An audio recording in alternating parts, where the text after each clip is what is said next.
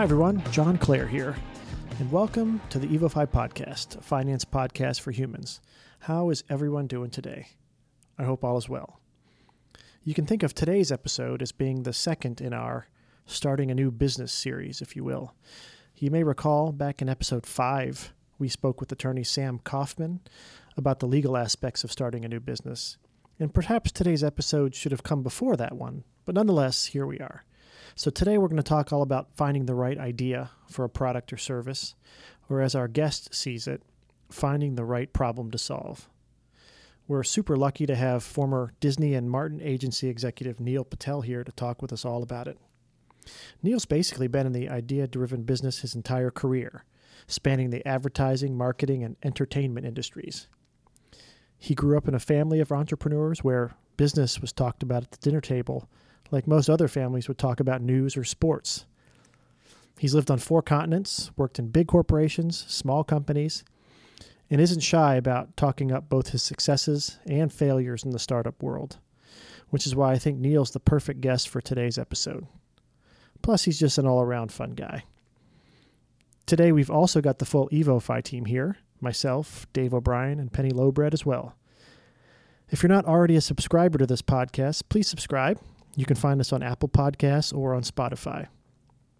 We love feedback and questions, so drop us a line at evofipodcast@gmail.com or on Twitter or Instagram on evofipodcast.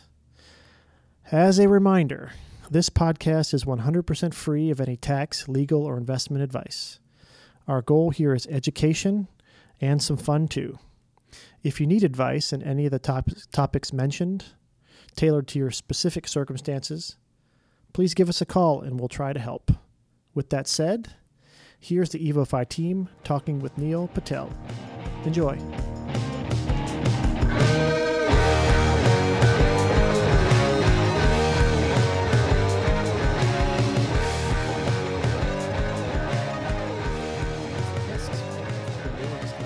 I'm going to drop some fat beats and then get started. Dave so remembers cool. back from the so DJ cool. days. PHAT. Yeah. All right, I was a DJ when we actually had turntables. In a microphone? Were there 2 turntables and a microphone? 2 turntables and a microphone, yeah. All right, you guys ready to get started? Let's Yeah. do this. All right, everybody. Well, welcome to the EvoFi Podcast. Today we're going to be talking with our friend Neil Patel about starting a small business with the right idea. This is kind of a companion episode from the episode, which was, I guess, episode 5, where we did one on the legal aspects of starting a business. So I think we may have gotten the cart before the horse a little bit, where we said, legally, this is how you do it, but, oh yeah, we hope you have an idea first. So, Well, maybe what our listeners are all going to go do is, after listening to this, go back and listen to this session that we did with Sam Kaufman. and that's it. That's exactly right. Or that one scared you off from starting a business, and now we have 3 people listening. Let's hope that's not the case. Let's hope. Truth be told, we're super excited to have Neil here. He's pretty much been in the idea-driven business his entire career, and he's still got a lot in the tank left. And so we're very grateful that you're here today, and we look forward to hearing about what you've got on your mind. Happy to be here. So I'm gonna look around the table real quick here, and so it's a Monday here in Richmond, Virginia. We usually do this on Wednesday. There's the scent of paint fumes in the air, so if we sound a little rowdy, Or we pass out during the show. that's right. But people will be listening to this so much later that we will So we'll be beyond that's our any disclaimer. rescue. That's our disclaimer up front. So if you hear Mariami's voice, it means one of us has passed out. All right, so here's the deal. From the paint fumes, not that's the right. topic. Yeah, of Just course. No, this is going to be a point great of order. topic. And all joking Thank aside, you for clarifying. all joking You're aside, our goal here is to really help kind of get some folks thinking about this topic. I know personally I've talked to a lot of people who are really thinking about how do they actually use their expertise into something that's more productive for them and something that's more enjoyable. And oftentimes coming up with that right idea is it sounds easy, but it's often not a great business idea. So that's where Neil comes in. And we're looking forward to exploring that with you. But first, Neil, as you know, we have the Evo 5. Okay, what is that? You need an Evo 5 theme song I do. when you like. There's All a right. theme song? So Matt, our producer, Not yet. will work on that. But yeah, we'll put a theme song in for the future, maybe the next season in 2019. Anyhow, So Neil, excited. So these are the 5 questions that we ask every guest on the podcast. Okay. So you're really pretending you haven't heard these before. I'm going to, yes. I figured that you would be a I've ringer. never heard of them. I figured you'd be a ringer on all these, so we changed them up a little bit. Okay. Maybe not all of them, but for Penny's sake, we got rid of one. We swapped them out. So here we go. By the way, I should mention in the room here is Penny Lowbread, Dave O'Brien, Neil Patel, and I'm John Clare. All right, here we go, Neil. What was your first job? My first job was bussing tables at a Red Lobster. And I don't like lobster anymore ever since that job. Do they actually have lobster at Red Lobster? Or is Yes. that like sea legs? Back in the day, they Is it still like had pressed lobster. whitefish in They a mold with red food dye. Well, you don't want to know what happens That's true. back in the kitchen. Very Really? true. I used to love Red Lobster, those lobster mashed potatoes. Well, they always play Lou Rawls on a loop. So every time I hear Lou Rawls, all I think about is that place and seafood, and I just gotta have to stop. Gotta lay down until it passes. Bad Pavlovian response. there. Exactly. So it wasn't food quality, it was Lou Rawls. It was really both. I could not listen to Lou Rawls ever again.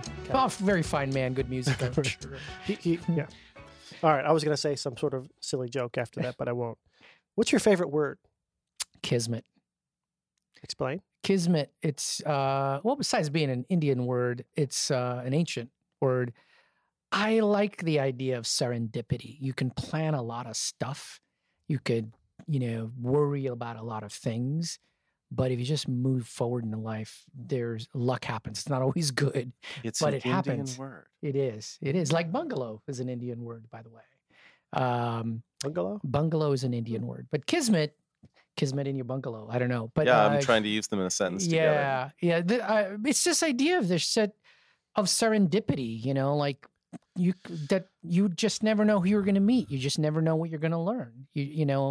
It's this idea that you just go forward and hopefully a positive accident will happen in your life and you'll learn something accidentally that might take you on a course somewhere. Start a bungalow business. Exactly. It Probably could not be An good kismet. example that we can talk about. Probably Yeah. not a good idea for the name for a financial advisory firm. Bungalow? Just It kind Well, of sounds you like got the word bungled. in it. It's Yeah. probably Right. not good. Bungle is not good. And kismet means, you're The opposite really of helping. planning. Yeah, exactly. All right. What's something you know that you do differently than most people? How I meet people. It's funny. I had young people working for me, and we would go to these big conferences, and most of them would be the first time out, and they would get very intimidated by being in a big room with a lot of people. And I had to just explain to them that everybody in the world is the world's greatest expert on one thing, and it's themselves. And so if you just ask people about themselves, things get started, and just be inquisitive and open about their story, and you learn a lot, and you'll be, before you know it, in a conversation. It's a lot And more so- interesting than asking them about the weather Exactly right.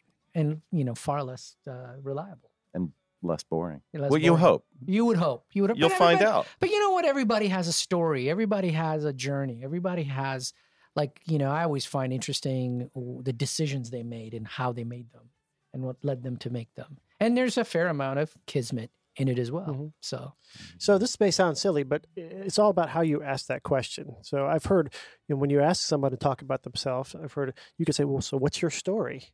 Are there other ways that you start that conversation? This Yeah. is a helpful little hint. And, I almost never say what's your story. Oh. I always go, people always find it easier to talk about work before they talk about anything else and go, well, what do you do? And how did you choose that line of work? Huh. And what parts of that line of work do you find challenging? And if I know something about their industry, I might say, well, I heard this happen. Is that true or is it just me? And people will just go and then go, well, is it hard on your family? And then invariably you hear about their family and where'd you go to school? And so do they find you in school? Do they find you post school? Oh, I just fell into it. Oh, really? What was the day like in the moment that led you into it? And all of a sudden you're kind of right there when they're making a big decision they didn't know about that would form the rest of their lives. So it's an interesting, I don't know, I find getting invested in people's journeys as to how they arrived where they did really fascinating. And people are happy to talk about it because that's the one thing they're the world's greatest expert on is themselves. I feel at ease just listening to Neil. I feel open. Just thinking of what the answers are supposed to be. So let's talk about Neil some more.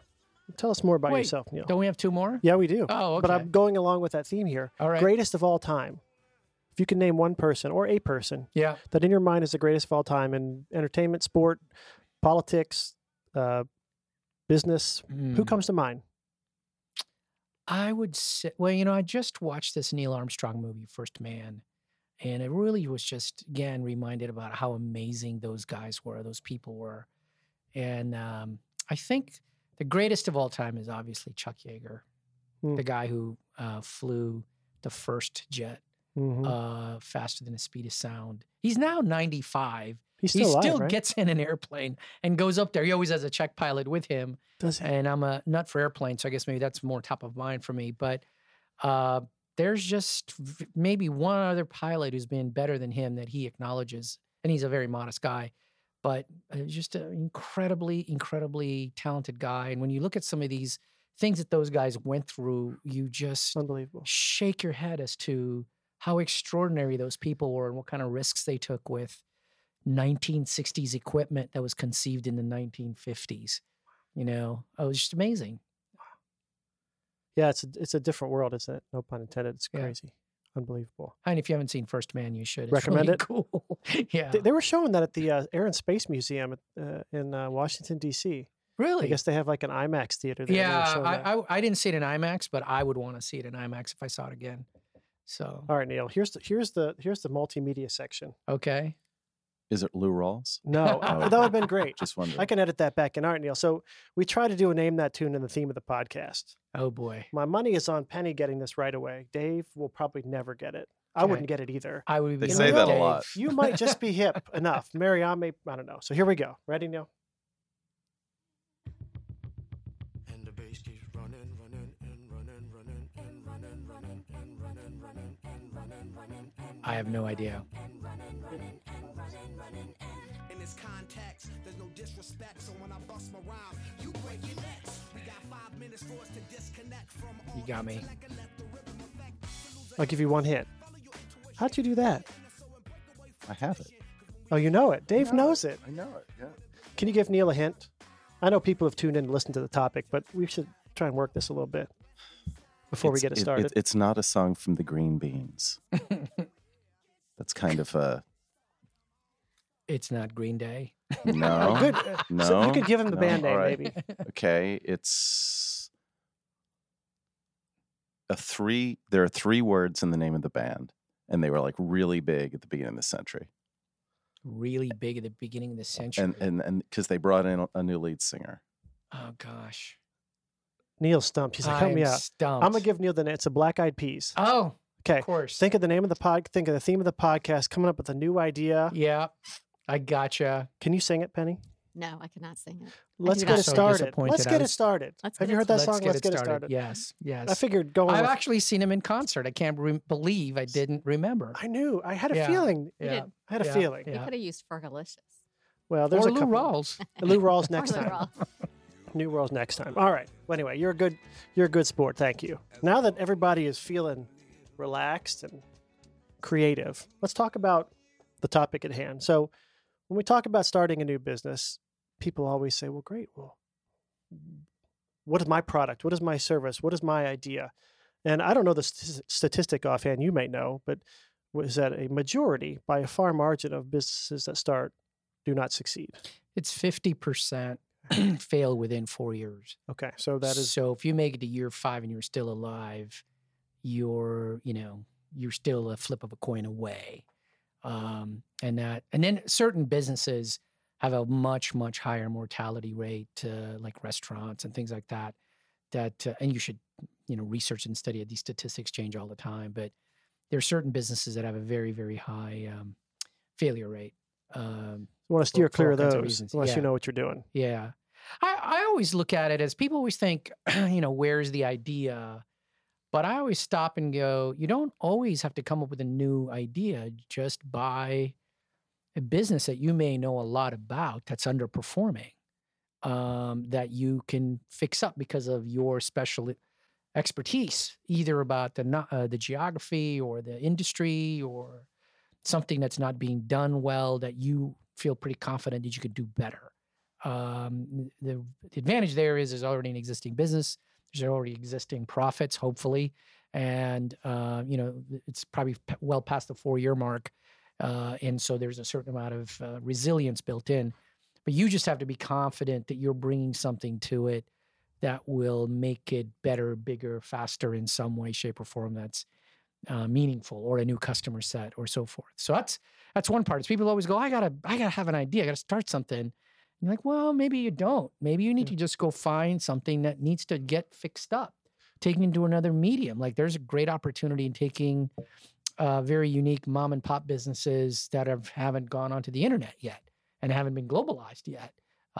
They just have a local retail map as an example. So for folks who are listening, who had been thinking they had to cook up their own idea that they've never thought, that no one's ever thought of before, where does one go to find information on businesses that may fit that profile, whether they're for sale or not? Look or sign up for business brokers. So just look up business brokers, and they're like they're like real estate listing agents. They just, instead of listing houses, they list businesses. And that's what they traffic in, is buying and selling businesses. And they're in different search engines around that. You can pick which industry you want to go into. You can pick how much you want to pay or how much down payment you have or not. By the way, there are some very creative ways to finance the acquisition of a business, which we can talk about, some of which may make you guys, quake in your boots because they're a little bit risky, but it depends on what your appetite is. But that's if you're going to buy something that already exists. So, that comes with de-risking in a certain level from starting from scratch. On the other hand, you have to be willing to write a check to do something. And, an existing business may have its own issues, which means you've got to do due diligence. You've got to know, you got to have some help going in there to figure out what it is you're buying, just like you would a house. All right, so that's one way to go. Okay. If you're going to do something new, then the other fallacy I see people struggle with is they go, I need an idea. What's your idea? And there's this obsession with the idea. And the reality is you're not really looking for an idea. If you're looking for an idea, you're looking for the wrong thing. You should be looking for a problem to solve. And it's got to be a problem that has got to be painful to someone. The way I think about it is the guys who invented Google were trying to solve a big problem. What was the problem? Well, this internet thing had come along. It was growing like crazy. Everybody understood there was good things there, but it was really hard to find exactly what you needed and have it so that it was sorted so you got exactly what you needed. It was a big problem, and it was a big problem for a lot of people. And they invented Google to solve that problem. And that's the other thing is you can't just think about it going, oh, that's a problem. Maybe I'll go solve that problem. The reality is you've got to think through and go, well, it is a big enough problem for a lot of people. If it is a big problem for a lot of people, you've got a mass product, and you got to think about how that's going to get executed. On the other hand, you could have a big problem for a very small group of people, and that's also a very sustainable business. It's a niche business. So, for example, there's a business in New York you could stay in a hotel, it's not a hotel, it's more like a very well-funded condominiums, but you can leave all your clothes there if you go between LA and New York, or if you're in New York all the time, and all of your clothes there, everything's there. So when you check in, they just roll your whole closet into your room, and you're able to be there for a day or two, do whatever you're doing in business, you take care of whatever, and then you're gone. And then move your whole closet, which is on rollers, and put it away in storage, including clean up whatever you needed cleaned or whatever for your next trip back. Well, that's a problem for people flying between two big cities, going back and forth a lot, don't want to deal with bags, don't want to deal with the hassle. Well, that's a big problem for a small group of elite people. There's a similar business around golf clubs. Well, if you want to go golf on golf vacations, there's a company that'll pick up your golf clubs, and then you end up at the other end and they deliver your golf clubs. You're not taking them through an airport. You're not hauling them with all your other stuff. that's a problem for a small group of people. That's a niche product. So it's you're solving a problem for somebody. When you're doing that. So let me ask you a question. Sorry to interrupt. Yeah. So there's a couple of great examples there that people are probably listening going, oh my gosh, that's such a great idea. So what kind of exercise? I mean, I know you've been in the idea business a long time. Are there certain exercises that, listeners can go through that can pull some of those ideas out of maybe their experience or their brains to then help them rack and stack and figure out which ones are worth pursuing, investigating more? I mean, or is it literally just one in the middle of the night, one night you wake up and, the idea of the mobile closet hotel thing. I mean, what do you recommend? You should always have a notebook next to your night table if you're an idea person. I just got done telling you ideas are not a good thing, but just to write down. We call them problems. If you're a problem person, doesn't sound right. Yeah. Exactly. Yeah. Who wants to hang out with a problem person? The idea the ones with the notepad by their table. The idea there is to just record things down. The other thing is if you're good at ideas, i.e., solutions to problems, people are always worried that someone will steal your idea or problem. The reality is most people don't really have the follow through to actually stand something up. And chances are, if you've got an idea of how to solve a problem, someone else in the world also does.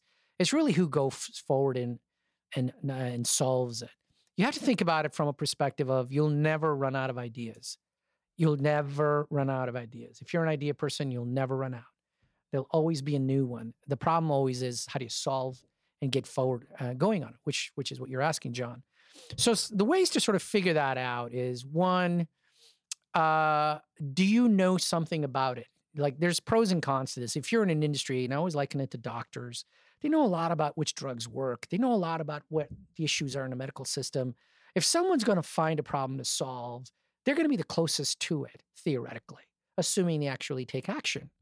Now, where that falls down, and you see this in the car business, it took Elon Musk, who was not in the car business, to come in and rethink the car business.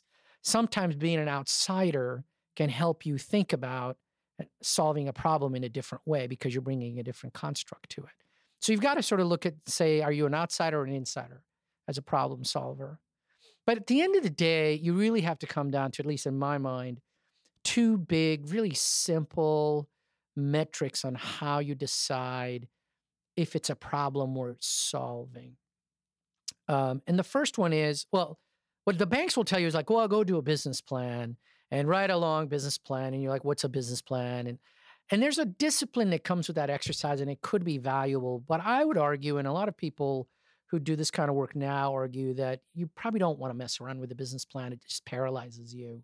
It's something a bank would need if you want to get a loan from them. But honestly, the quicker thing you want to do is figure out if someone will actually pay you for it. Mm-hmm. And the way to get there is, one, if it's a problem, whether it's a big problem for a large group of people or a big problem for a small group of people, you've got to go find out, well, okay, how intense is the problem?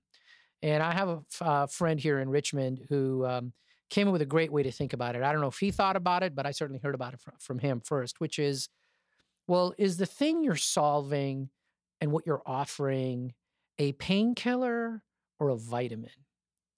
And that really helps people really crystallize, well, what is it that you've got? Because there's a lot of stuff that you're like, oh, wouldn't it be nice to do this? Wouldn't it be nice to do that? Well, boy, it'd be great if we had one of those. Well, there's a pretty good chance that that's a vitamin. A vitamin is one of those things you're like, you should really take this. Is one better than the other? In the kind of the... well, if you're, going back to my Chuck Yeager piece conversation, you're really operating, when you're operating a business, you have to think about it. You're operating in a hostile, high-risk environment, right? There's a 50% chance you're going to, or greater, that you're not going to succeed. So the safer thing would be to go find something that's really a painkiller, not a vitamin. So you'd say, I got a tooth that's a massive toothache. I got to get this tooth out. Where's the dentist? Versus, you should take some vitamins. It might make you healthier and feel better, and you might live longer. What are you going to do? You're going to pay whatever you need to pay to find that dentist and get that tooth taken out. If you're in the business of finding you a dentist right quickly, I think you're going to pay for it.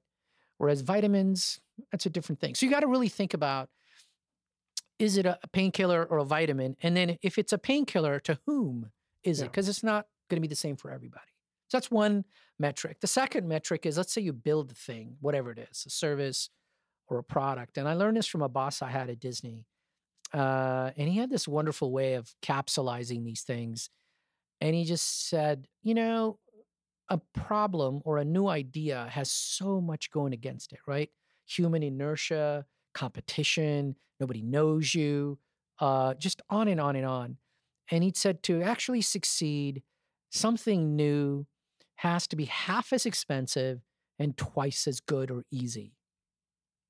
So whatever you develop in the beginning has to be half as expensive and twice as easy or good, like on some formula between those things.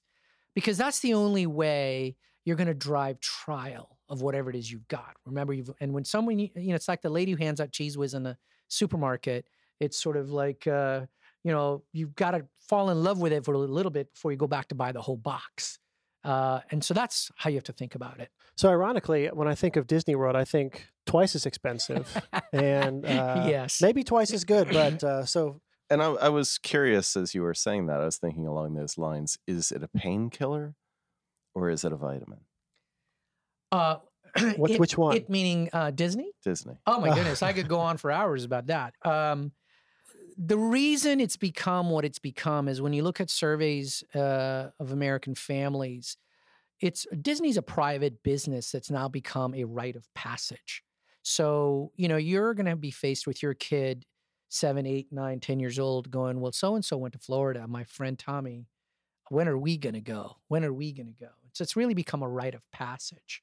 And it's something that's connected to memory. It's connected to a whole lot of things. So it's sort of something that people can't imagine not doing at least once. And then from a perspective of Disney is expensive, but half as good or twice as good, half as expensive. What would happen is people would always go in thinking, oh my goodness, this is so expensive. I spent so much money getting us in here.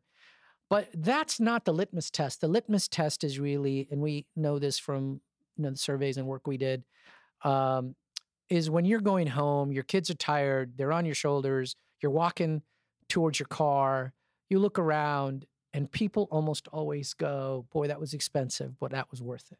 Because you just made a lot of memories that you're going to remember a long time. So it's really competing on value versus price. And that's something else people get wrong. All right. So I had a couple of clarifying points. One was around, so I wrote down 2 words, Neil, neither of which I had when we started. This was called starting a business with the right idea. I scratched out right idea and wrote right problem. And then you mentioned painkillers or vitamins. So as we move on to the next step of our discussion, which I'll mention in a second, which I think people will find very helpful, differentiate for me just even simpler, the painkiller versus vitamin. Is it, I think about it in our world, like working with a CPA, that to me is a painkiller, right? Something you have to have to be on the right side of the law. Whereas working with a fiduciary, that's kind of a vitamin. It makes you feel good, but not everybody has to take vitamins, So is that how I should be looking at this? If I'm looking to look at it the right problem? It depends on who you are, right? So if you look at the vitamin example, if you don't have very complicated assets or financials, it probably is a vitamin. The fact that you're fiduciary and can be trusted and you're really looking out for the client's interest maybe is not as important if you don't really have much to lose, or if what you have is relatively simple to navigate in terms of assets. My understanding of your clients and, also being one myself is that if you have a complicated life, if you have a complicated portfolio, which anybody with any kind of assets in midlife onwards, or maybe even sooner have, it is too complicated between the tax laws, between the various investment options, horizon planning, et cetera, even if you have a business education like I do, it's 1, too complicated. 2, it changes too often. 3, it is immensely important to not be done by amateurs. Like, would I repair my own car? No, I would not. It's very complicated and it's essential. Just like I think my personal financial planning going, looking 10 and 20 years into the future, it's complicated and it's essential. So for me, So it depends. it's It a depends painkiller. on the Exactly. on the type of client you're talking Correct. about. Correct. Okay. Well, that's very helpful then. All right. So let's get to the next part, which is, well, how do we know? So we have an idea. Mhm. We have a problem, Mhm. right? Maybe a vitamin or a painkiller. So how do we test it?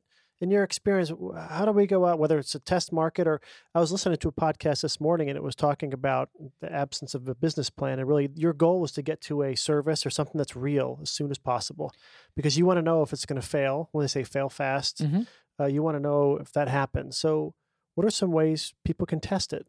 So the beautiful thing about doing this now versus 10 and 20 years ago, and even 50 years ago when the whole business plan orthodoxy came along is you can take an idea, you could write a statement, a benefit statement or a pitch ad for yourself and just buy some ads for $50 on Google and see if people search for it, see if people ping on it, try it on Facebook. You can buy Facebook ads for not a lot of money and test out your concept.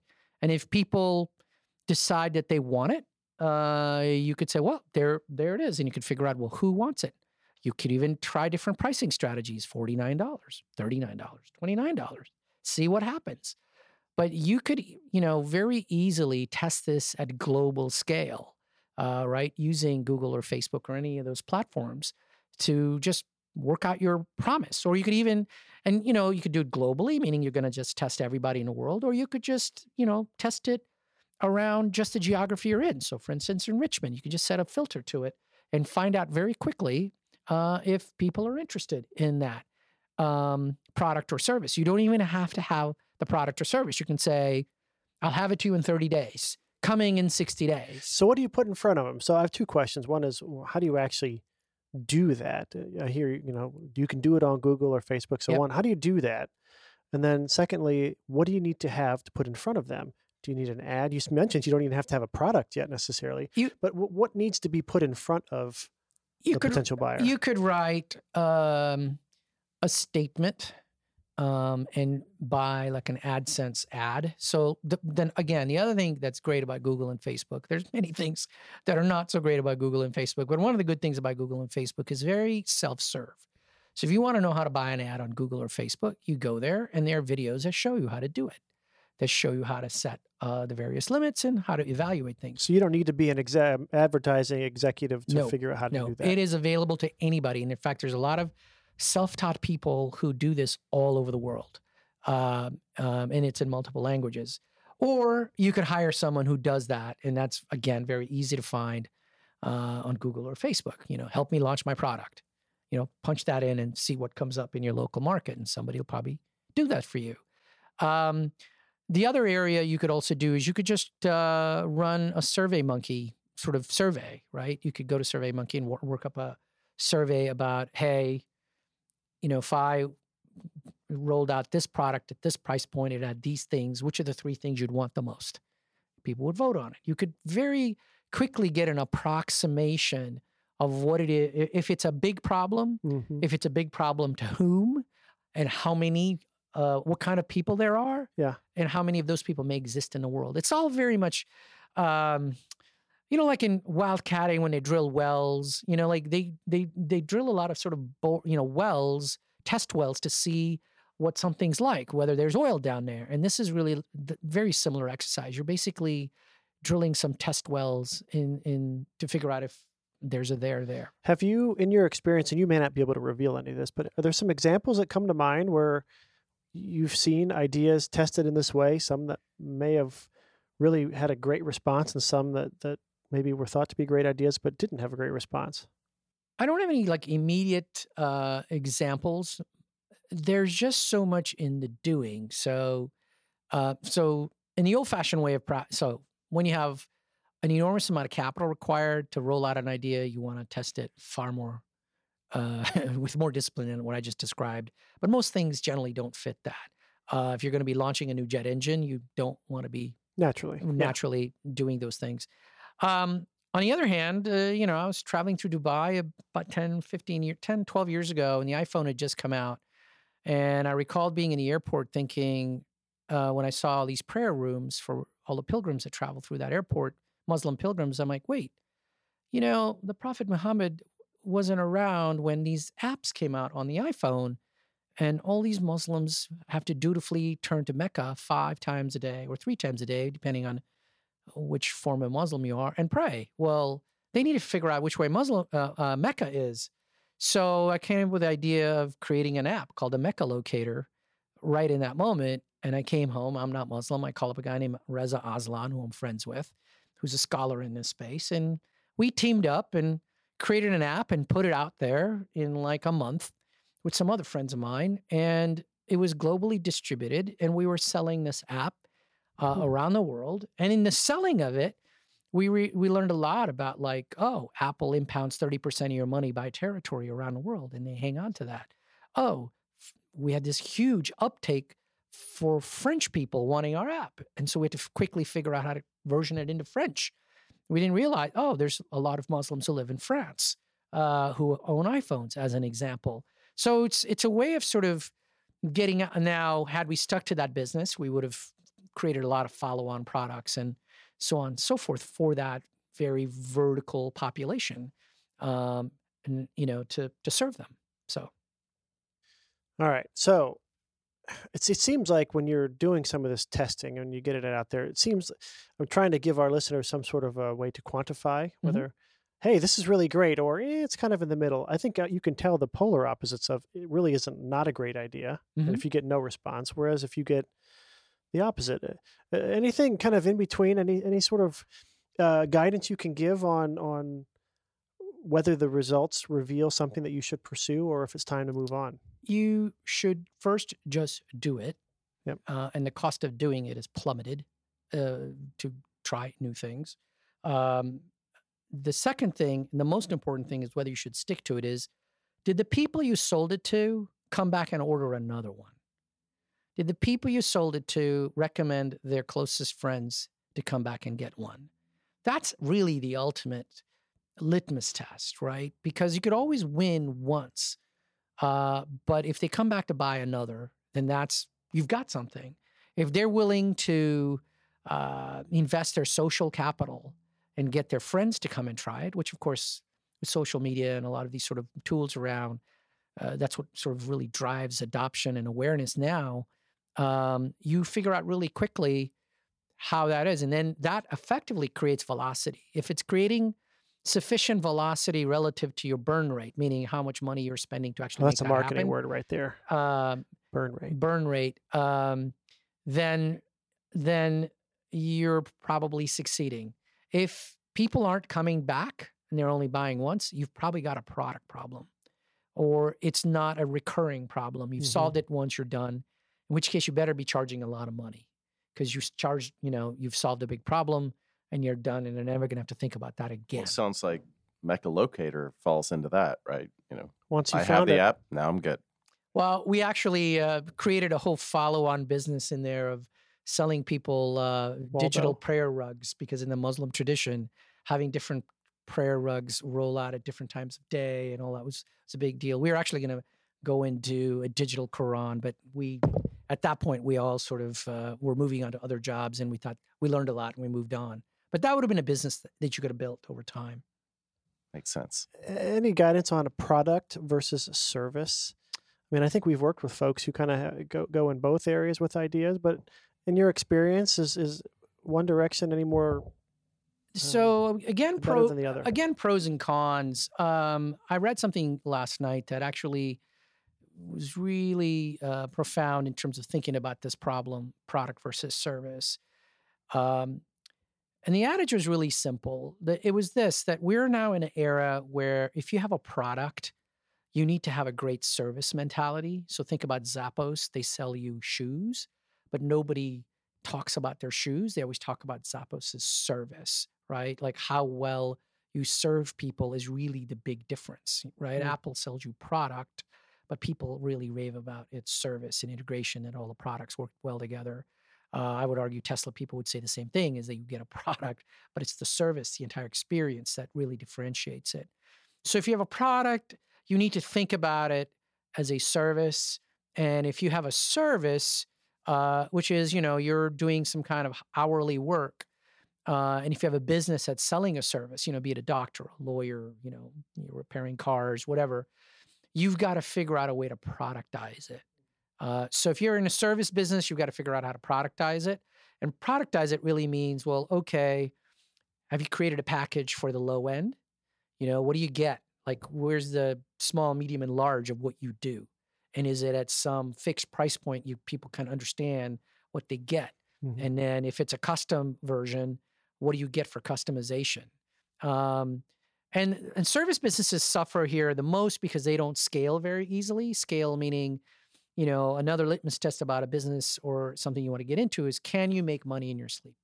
If you're in a product, who would want that? Well, who would want that? Exactly. Who wouldn't want that? Who wouldn't want that? I thought you were being facetious there, but that's not you, John.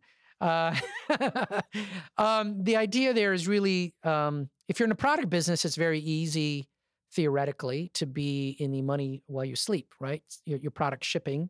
If you're selling digital products like the apps, they were selling whether I was there or not. People in France were downloading them, and Czechoslovakia and places like that, they're downloading these things, and you're making money in your sleep. But the service mattered. So whenever someone gave us a 2-star or 3-star rating, we had to be right on it. We had to fix it right away because it affect our product sales right away. The product businesses tend to scale well. You could sell them globally. You can make money in your sleep, but you have to have that service mindset. On the service side, you can't really scale well. So you've got to figure out, do you license your service? You have to find a way to either charge more per hour, and there's limits to that, or and which is going to be dependent on being a brand where, you only get you. Like I was once in a room with Frank Gehry, that architect, a celebrated architect. And he walked in and he talked to my boss for a brief minute and he left. And I thought, wow, that guy, because of his name, can probably just draw something on a cocktail napkin and it'd be worth a lot of money, the cocktail napkin itself, whether we actually ever built a building or not. It was a really big deal. But it's because he's a name and he provides a service, architectural services, it's a big deal. So you have to either charge more, which means you got to become a brand, or you got to figure out a way to license and scale the service in some way. Mm-hmm. To make that work. And a lot of that has to do with, again, productizing. So are you onboarding your people in a particular way? Are you teaching them in the same way? Are you producing your service product in a consistent way over time? Again, productizing. Those are the things you have to think about. Dave looks like he has something to say, so I'm going to give him a second before Dave looks puzzled. He's very pensive. All right. Dave's thinking of a new business idea. Yeah, something you want I to can tell see me? the Mac color wheel on Dave's forehead operating right now. So I had a great question. Give me 1 second here. Dave's looked threw me off. I would say that most of the folks, if we kind of keep going through the progression of where we wanted to go today, folks have kind of started thinking about, okay, I've got this idea. It's a service. Most people, I'd venture to say, aren't thinking globally, at least initially. And it may not differ very much from what you mentioned around how to test a concept. Same thing. If someone wants to promote the idea to a certain segment of Richmond or Virginia or whatever, is promoting and marketing that product or service any different than the initial targeting that you mentioned? Not really. It's hopefully you figured out who it is that you're solving this problem for and where they hang out. And hopefully you figured out what they're willing to pay. The best thing in the internet age that you can do, I don't care what you're selling, is make the product or service extremely well. Like just do it really, really well. And the reason is because it's really easy now to tell other people if you found something that's good by your customers, right? It's a really quick email, it's a forward, it's a like, it's any of those sorts of things that make it, word of mouth is really easy to travel. Whereas in our parents' day, someone had to write a letter to the editor or to you. It's different now. Or tell over the fence, and now it's not. It's a lot easier. But if you also have a crappy product, if you have a terrible product, it's just as easy to kill it off. So the first thing you could do to market your product is to make it really great, and offer really great service. That is actually what is the best marketing you can do. The second thing you can do then is figure out who you're talking to and are you talking to them in the right voice, in the right way, at the right price point. And that's, again, a function of testing. Okay. Now, one of the things you mentioned that it's a little bit of an aside, and Dave, this will take you back a little bit. You may or may not remember this, but back 20 years ago, we worked for a rather large company, and there was this thing called word of mouth marketing that was like the new thing, and we were gonna That's before social media was invented. right, and we were gonna go to Procter and Gamble because they were the masters, because it was moms would talk, and they would talk about these, and it wouldn't have to be kid products, but they would talk. And how do you reproduce that in the financial services world or whatever? And nobody could figure it out outside of Procter & Gamble, except then social media came. And now the tables were completely level. And it became much, much easier to do it much, much more efficiently. Yeah, I think post really 2007, 2008, word of mouth, good and bad, and for good purposes and evil purposes, has now been put on steroids, right? It's global. And it has some sort of adverse societal implications. But if you're launching a product, and again, if it's good, and most especially if your product is digital, right? A song or a book or a video or something that's, bits, not atoms, then you could really build something nearly overnight in terms of word of mouth. Okay. And it's really become a business forum and an art forum and a marketing forum in its own right, and it's still in its infancy, both in its goodness and its badness in terms of what it does to people. So, in the interest of time, because I want to get to a few last things here, and I know there's a couple topics that didn't fit into the initial progression of idea to testing to marketing to selling. What other advice would you give folks who are thinking about this idea? Whether it's from how do you pay for it to, how do you surround yourself with the right people? What is, in your experience, are good tips for folks contemplating it? Well, if your idea requires a team, that's another test of the strength of your idea. If really great people opt into it, that means you've got something good. It's not just your own judgment saying, hey, this might be good. Other people are like, yeah, actually, that is a good idea. I want to opt in. That's a very good signal. Because people are willing to vote with their feet, which is even more important than being able to vote with your wallet. And having a great team is probably the most important thing you could do, because it's going to require, and it's got to be a diverse team. It can't be like 5 people who think exactly like you and have the same background as you. You have to have, I've seen the best businesses have kind of a magical group of 5 people with complementary skill sets who drive it forward. It's usually 3 to 5 people that do that. So do you have the right people? The other thing I always see is if you're solving a problem, it's important or it's useful to have it be a cause, something that's not right in the world, that's terribly wrong in the world. I had a CEO who had worked with Steve Jobs for many years, and he'd formed a company in Austin, Texas. And I saw him at a conference at the South by Southwest conference there, and he said something that really struck me, which was that the smaller your company is, the greater its cause must be. Because in the beginning, all you have to pay people with is a cause to right something that's an injustice, something that's terribly wrong in the world. Because that's what's going to attract people you can't afford to pay to team with you to go do something. And that's a really good litmus test to see if you're solving an important enough, big enough problem. Again, if you're just buying a business, and maybe it's a donut shop at the right location or the right place, it's just not run well, perhaps you don't really need to have a cause, and lots of people opt in, but then the risk level in something like that is much less because it's an existing business. It's not just a piece of paper and somebody deciding to go do it. So I think that's a pretty big function of it. And then the money matters, right? Like you could have a great committed team, you could have all of those things.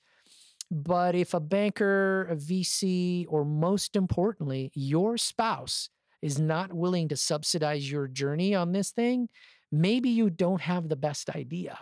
Or maybe you don't have the best relationship. I don't know. So that's the first test, right? Is try and sell your spouse. Correct. Okay. Correct. I think it's great advice. That's really important because this is the other thing I've seen is both people in a marriage or a relationship decide to embark on risky adventures of their own to go do that. And a business is a risky adventure. Well, you both can't do that. One of you has to be a bond and one of you has to be a stock. One of you has to deliver consistent earnings to pay your bills, where the other one has got, perhaps a greater return, but greater risk associated with it. And so you have to figure out who's going to bankroll you. And the first place you start is, hopefully your partner. So that's another thing I learned in a venture I had. We had 4 partners, and I've said this at many venture conventions ever since. My greatest learning from that partnership, my single greatest learning, was you can only go as fast as your most conservative partner's spouse. Because everything you want to do or not do, or every decision you want to make, is debated not just with your partners, but their respective spouses. Because in the end, in a way, they're your emotional and financial bankers in terms of where you want to go and what you need to do and how fast you can do it and what bets you're going to make. And that's a very big part of something that people don't think about. So now we've got down to the finer points of spousal permission and buy-in. Yeah. Any last thoughts you have? We've got someone who's really excited, and now they've listened to this and say, you know what? I think I can do that, and I can test it cheaply, and I'm going to go out and do it. What else is there that maybe we didn't cover? I realize this was an hour podcast, so it's impossible to cover everything. But any parting thoughts? I think your spouse is your partner. So bring that person into the test results. Bring that person into forming the questions. Bring that person into, have your banker travel the distance with you. And also, kind of like you guys do in your own work, when you sit down with your clients, you measure each person's risk tolerance, accept the fact that you and your spouse may not have the same risk tolerance. It has a lot to do with how you grew up and, what your parents did for a living and, the kinds of risks you have or haven't taken. In my last venture, where I was not really kidding about the spouses, my partner, who was the most conservative, was the child of 2 school teachers, and he was the only child. And his wife was the child of 2 judges, so civil service. So both of those folks were used to getting a very steady paycheck and a really nice pension at the end. For them to be involved in an entrepreneurial venture was, being on the moon. Whereas my family, we're a family of entrepreneurs. For us, we're like, yeah, so what's the problem? Let's go. Mm-hmm. If we fail, we'll get up and go do something else. Yeah. It's a whole different mindset. And that's not a small thing. Yeah. The only thing I'll add, not that I have really anything to possibly touch what you've mentioned, but some advice that I got when first starting out was believe and then don't look down. Yeah. And after a while, you stop wanting to look down and you believe even more. So that's actually a good point. The look down part is the hardest part, because if let's say you come from a corporate world, you're used to a lot of analysis. You're used to a lot of looking at everything a million ways. And the reason is because in a corporate world, the risks, you have big existing businesses you're trying to not mess up. You're trying to not mess up versus try to do something that hasn't been done before. You could get paralyzed by looking down too much, by assessing nothing but risk. You have to assess the opportunity and balance it correctly. That said, people who've grown up in entrepreneurial environments who get the fever of going to go do something, they almost always overvalue the opportunity and undervalue the risk.